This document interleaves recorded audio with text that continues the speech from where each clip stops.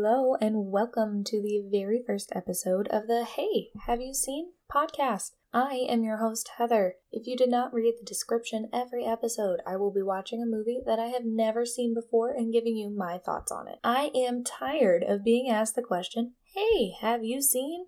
Insert random movie title here, and then being mildly berated for not seeing any movies. I have compiled quite the list of films to work through on this podcast.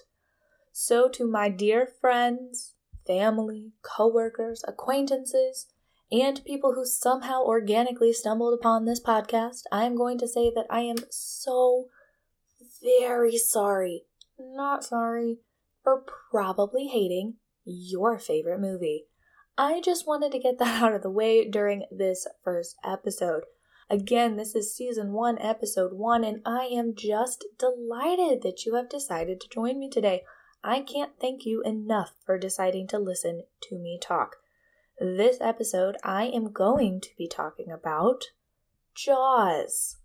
This 1975 film delighted and horrified audiences with its... Yeah, I have no idea what I'm talking about. All I know is that this movie is about a shark. Probably a big scary shark, and I can sing the part of the score I assume they used to build suspense. Nobody wants to hear me sing it, so I won't. But if you don't already know what I'm talking about, just Google music from Jaws, and I guarantee that you have heard someone singing this before or heard it used in a different context. But that's it. That is literally all I know about this movie. So let's read a description and watch the trailer. Alright, let's see here. Jaws has a critic score of 98% on Rotten Tomatoes and an audience score of 90%. So I guess people really like this movie. That's a pretty high score on both sides. And the description reads, when a young woman is killed by a shark while skinny dipping near the New England tourist town of Amity Island, Police Chief Martin Brody wants to close the beaches, but Mayor Larry Vaughn overrules him, fearing that the loss of the tourist revenue will cripple the town. Ichthyologist Matt Hooper and grizzled ship captain Quint offer to help Brody capture the killer beast, and the trio engage in an epic battle of man versus nature. Well, doesn't that sound exciting? Question, why does it matter that this lady was skinny dipping? That's really all I got out of the description. Is it just so the movie could have some nudity? But no, this is rated PG, so I guess that's not it. Okay, whatever, moving on. Time to watch the trailer. Okay, so little jump because I just watched the trailer, and it is so dramatic. So they're describing this shark, and it's just this guy's like robotic voice, like no passion, no logic. It's a mindless killing machine. It's as if God created the devil and gave him Jaws. Alright, guy, you're really laying it on quite thick here. I laughed out loud, and I don't think this is supposed to be a funny movie, but he's being ridiculous. No wonder sharks got such a bad reputation. And second thing, so there is some nudity. I found the HD version of the trailer, and it's a little dark and hard to see. But yeah, you can see her entire body. I feel like this one shot is just zooming in on her vaginal area before panning up. And that seems unnecessary. I would be just as scared of the shark in the trailer if this lady was in a bathing suit. But nudity is cool, right? Especially in PG movies. That seems dope. Anyway, seems like the rest of the trailer is pretty normal movie stuff, except the last 2 lines where they bring this robot guy back, and they're like, man's fantasy of evil cannot match the reality, and you have to see this before you go swimming. Calm down. I think people get it. There's a big scary shark. But I have to admit, I am kind of excited to watch this movie. I think it's going to be super fun to watch and probably question heavily. Alright, you guys, I am going to go watch Jaws, and then I will talk to you again when I'm done. Okay, another time jump here because I am not very good at the soft transitions in the audio software yet, and I have not figured out how to add cute little musical transitions yet. It's coming. I'm working on it. Bear with me. Episode 1. I watched Jaws, and people like this movie. Like, people like to sit down and watch this movie because I hated the ending. And there was a whole lot of misinformation about sharks. But I am getting a little ahead of myself here. So my first question is, why does the Brody house have multiple wall phones? Was this a thing? I remember having a landline in my parents' house, but there was just one. I don't know why you would need multiple. And secondly, I would like to question, why it is the karate business's fault that a bunch of hooligans around town are karate chopping people's fences? And question why it's a police matter? Shouldn't the parents just discipline their kids for chopping people's fences? And what kind of weak fences are being knocked down by what I assume to be 8 to 10-year-old boys? If a child came to my house and managed to knock down my fence by karate chopping it, I would be questioning the people who built my fence. I would also just like to have a quick, good laugh at the fake hand they use to put in the sand when they're finding Chrissy's remains. I don't know if this past is realistic in the 70s, but holy moly, can you tell it's plastic with some nail polish on it now? And I will give Jaws some credit for the filmography and the score because both of those were great. The movie has some really interesting shots and the point of view water scenes are very cool to watch. The score builds suspense beautifully and uses well-timed moments of silence to heighten that suspense. But the plot and the writing make this movie kind of a drag for me. And this movie, which I remind you is rated PG, is not playing around. They had the shark eat a dog and a child. Not cool, shark. Also not cool for Brody to take that slap from that kid's mom when she blamed Brody and solely Brody for not closing the beaches. Look, that guy frantically tried to close those beaches after Chrissy's death and was stopped by the mayor. I wanted to slap the mayor several times during the movie, and I think it would have been way more fun to see the mom slap the mayor instead of Brody. But I guess the guilt spiral that it sends Brody on leads to the admittedly adorable scene between Brody and his son, who's copying his dad's every move, and that is very, very cute. And then we move on to when they go and cut the belly of that poor shark open to see if it has the kid's remains in it, make sure it's the right shark. And first of all, straight up milk comes pouring out of that tiger shark. Like, actual milk is what it looks like. And did you guys run out of fake blood while shooting? You couldn't budget for one more bucket of blood? Like, why is it milk? Nasty. And I learned that that is an actual tiger shark that was killed off of the coast of Florida and flown up to Martha's Vineyard for the shoot. That poor tiger shark. Like, why? So anyway, now we get to watch as Brody and Hooper take their drunk butts out on a boat in the dark and try to find the real shark. And what are you guys going to do if you find it? Invite it to have some more drinks with you? Huh? Like, what are you doing with this? You're both drunk in the dark on a boat, which just seems like a terrible idea anyway, but you're trying to find this apparently ginormous shark, and I just don't know what their plan is after that. Admittedly, the jump scare during the boat scene is awesome. Definitely got me. Very scary. I was expecting the shark to come up behind Hooper, not a severed head to come out of the hole. Good one, movie. And then the whole second half of this movie is just 3 dudes on a boat trying to catch the shark. Don't get me wrong, I love all the grr, I'm the real man here crap as much as the next person, but there's so much dialogue between these guys and I did not care about any of it. Nor did it make me care about any of the characters more.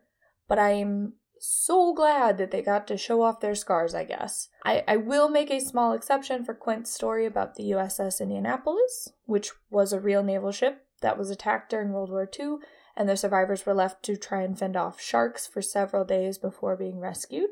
This does give some context to his character's shark obsession. But you guys, this movie forced me to do something I never wanted to do. I had to look up information on deep sea fishing. I never wanted to do that. I had to try and figure out why those stupid yellow barrels were so important. I didn't find a good answer on the internet, so if anybody knows why they were attaching barrels to the shark, why they were so surprised the shark could take 3 barrels, and what those barrels were supposed to do and evidently failed at, please let me know. Please, I have no idea.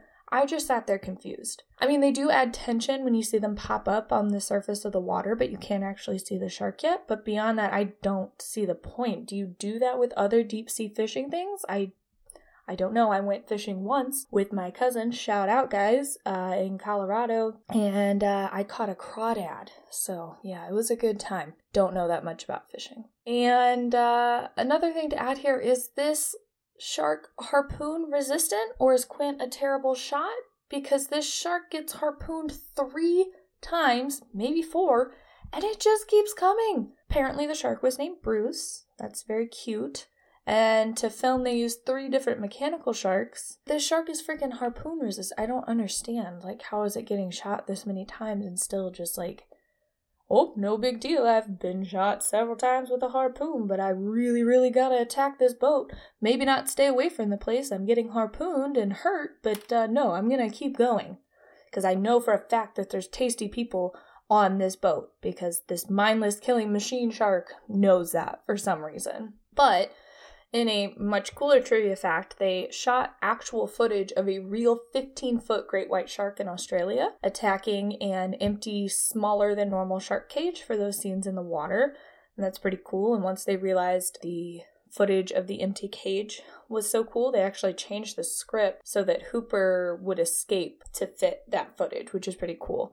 And beyond that, let's go back to their very stupid plan to poison the shark. Because again, apparently it is a harpoon-resistant shark. So we're going to move straight on to poison. But why does Hooper have to get in the cage to try and poison the shark? Brucey there keeps getting plenty close to the ship. I feel like you could just stab him with the poison from there. And Hooper, why did you stick the stabby thing out of the cage before you saw the shark again? How was that a helpful plan? In this murky water, without your glasses, you know you can't see Bruce coming. Keep your stabby thing and your arms inside the cage, because then even if you drop the stab thing, there's a much higher chance of it falling to the bottom of your cage instead of the bottom of the ocean. Or maybe hold it a little tighter if you know you're trying to stab a freaking shark that's going to ram your cage. What a stupid plan. So my next issue is that there's no way a shark would just bite down on an air tank and then keep swimming around with the tank in its mouth. How is Bruce going to eat his next tasty treat with a big old air tank in there? There's no way that he can bite down normally with that tank embedded in his jaw. Honestly, it's not a horrible move to try and throw something in a shark's mouth as a distraction to give yourself some time while he tries to work it out of his mouth. But again, I seriously doubt a shark, which this movie makes lots of points to call a mindless killing machine, would continue to attack once its primary mode of killing was taken away. I am also so angry that the shark blew up. It blew up. What? So stupid. That's even worse than the poison. We're moving on. So I'm starting a Hooper Did Nothing Club if anybody wants to join. Because seriously, he comes to town, he spouts off a bunch of inaccurate shark facts, doesn't find the shark with his fancy equipment, proceeds to just play Who's the Real Man Here games with Quint on the boat and not be super helpful there, and then the clumsy doofus screws up all the poison plan and doesn't come back to help Brody or Quint at all. Is this guy a real ichthyologist, or is he just a random rich adrenaline junkie? Hooper did nothing. Overall, just not a satisfying movie ending. I wanted to see Brody be reunited with his worried wife and kids, maybe a little bit of the aftermath of the shark killing, that mom being excited because she got some justice because that shark was dead, or, I assume the town threw a parade in their honor. But no, we just get Brody and Hooper swimming back to shore talking about what day of the week it is. Riveting. Anyway, now it is time for the part of the podcast that has absolutely nothing to do with Jaws and has everything to do with sharks. That's right, it's time for Shark Facts with Heather. Because again, they are super interesting creatures that the movie does no justice to. So sharks are thought to have been around for at least 450 million years, and while Brody speculates in the movie that sharks live for maybe 2,000 or 3,000 years, their lifespan is species dependent, ranging from 16 years for the dogfish shark to an admittedly still very impressive 400 years for the Greenland shark. There are currently 520 described species of shark, with new species still being discovered. Sharks do not have bones and their skeletons are made of cartilage, and sharks have excellent hearing. Sharks have a wide range of sizes from a mere 8 inches to the 40-foot whale shark. Speaking of whale sharks, which only eat plankton, most shark diets consist mainly of fish and invertebrates, not humans.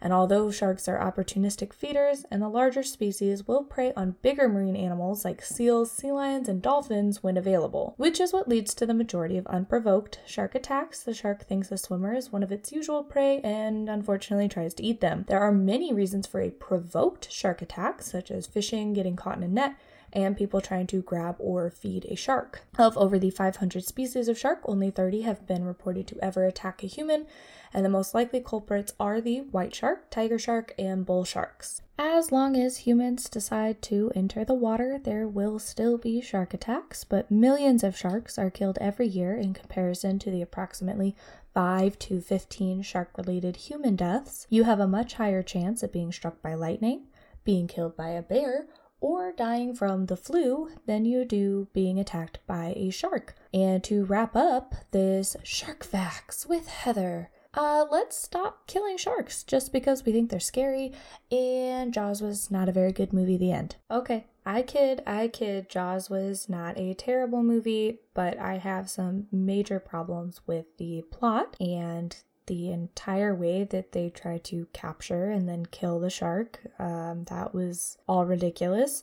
And the entire second half of the movie is just a bunch of dudes sitting around. Maybe bring a ruler next time, you guys. I think that would make things much easier. And then maybe we can have a more interesting second half of the movie. But thank you guys for joining me this episode. I hope you enjoyed it and are maybe not too mad at me for probably disliking your favorite movie. Again, I am very sorry, not sorry about that. Please don't forget to subscribe, share this podcast with your people, write me a review, follow me on Twitter and Instagram at heyhaveyouseen_, or send me an email at heyhaveyouseenpod@gmail.com. I hope everybody has a lovely, wonderful, fantastic day, and please join me next time for yet another movie that I have not seen.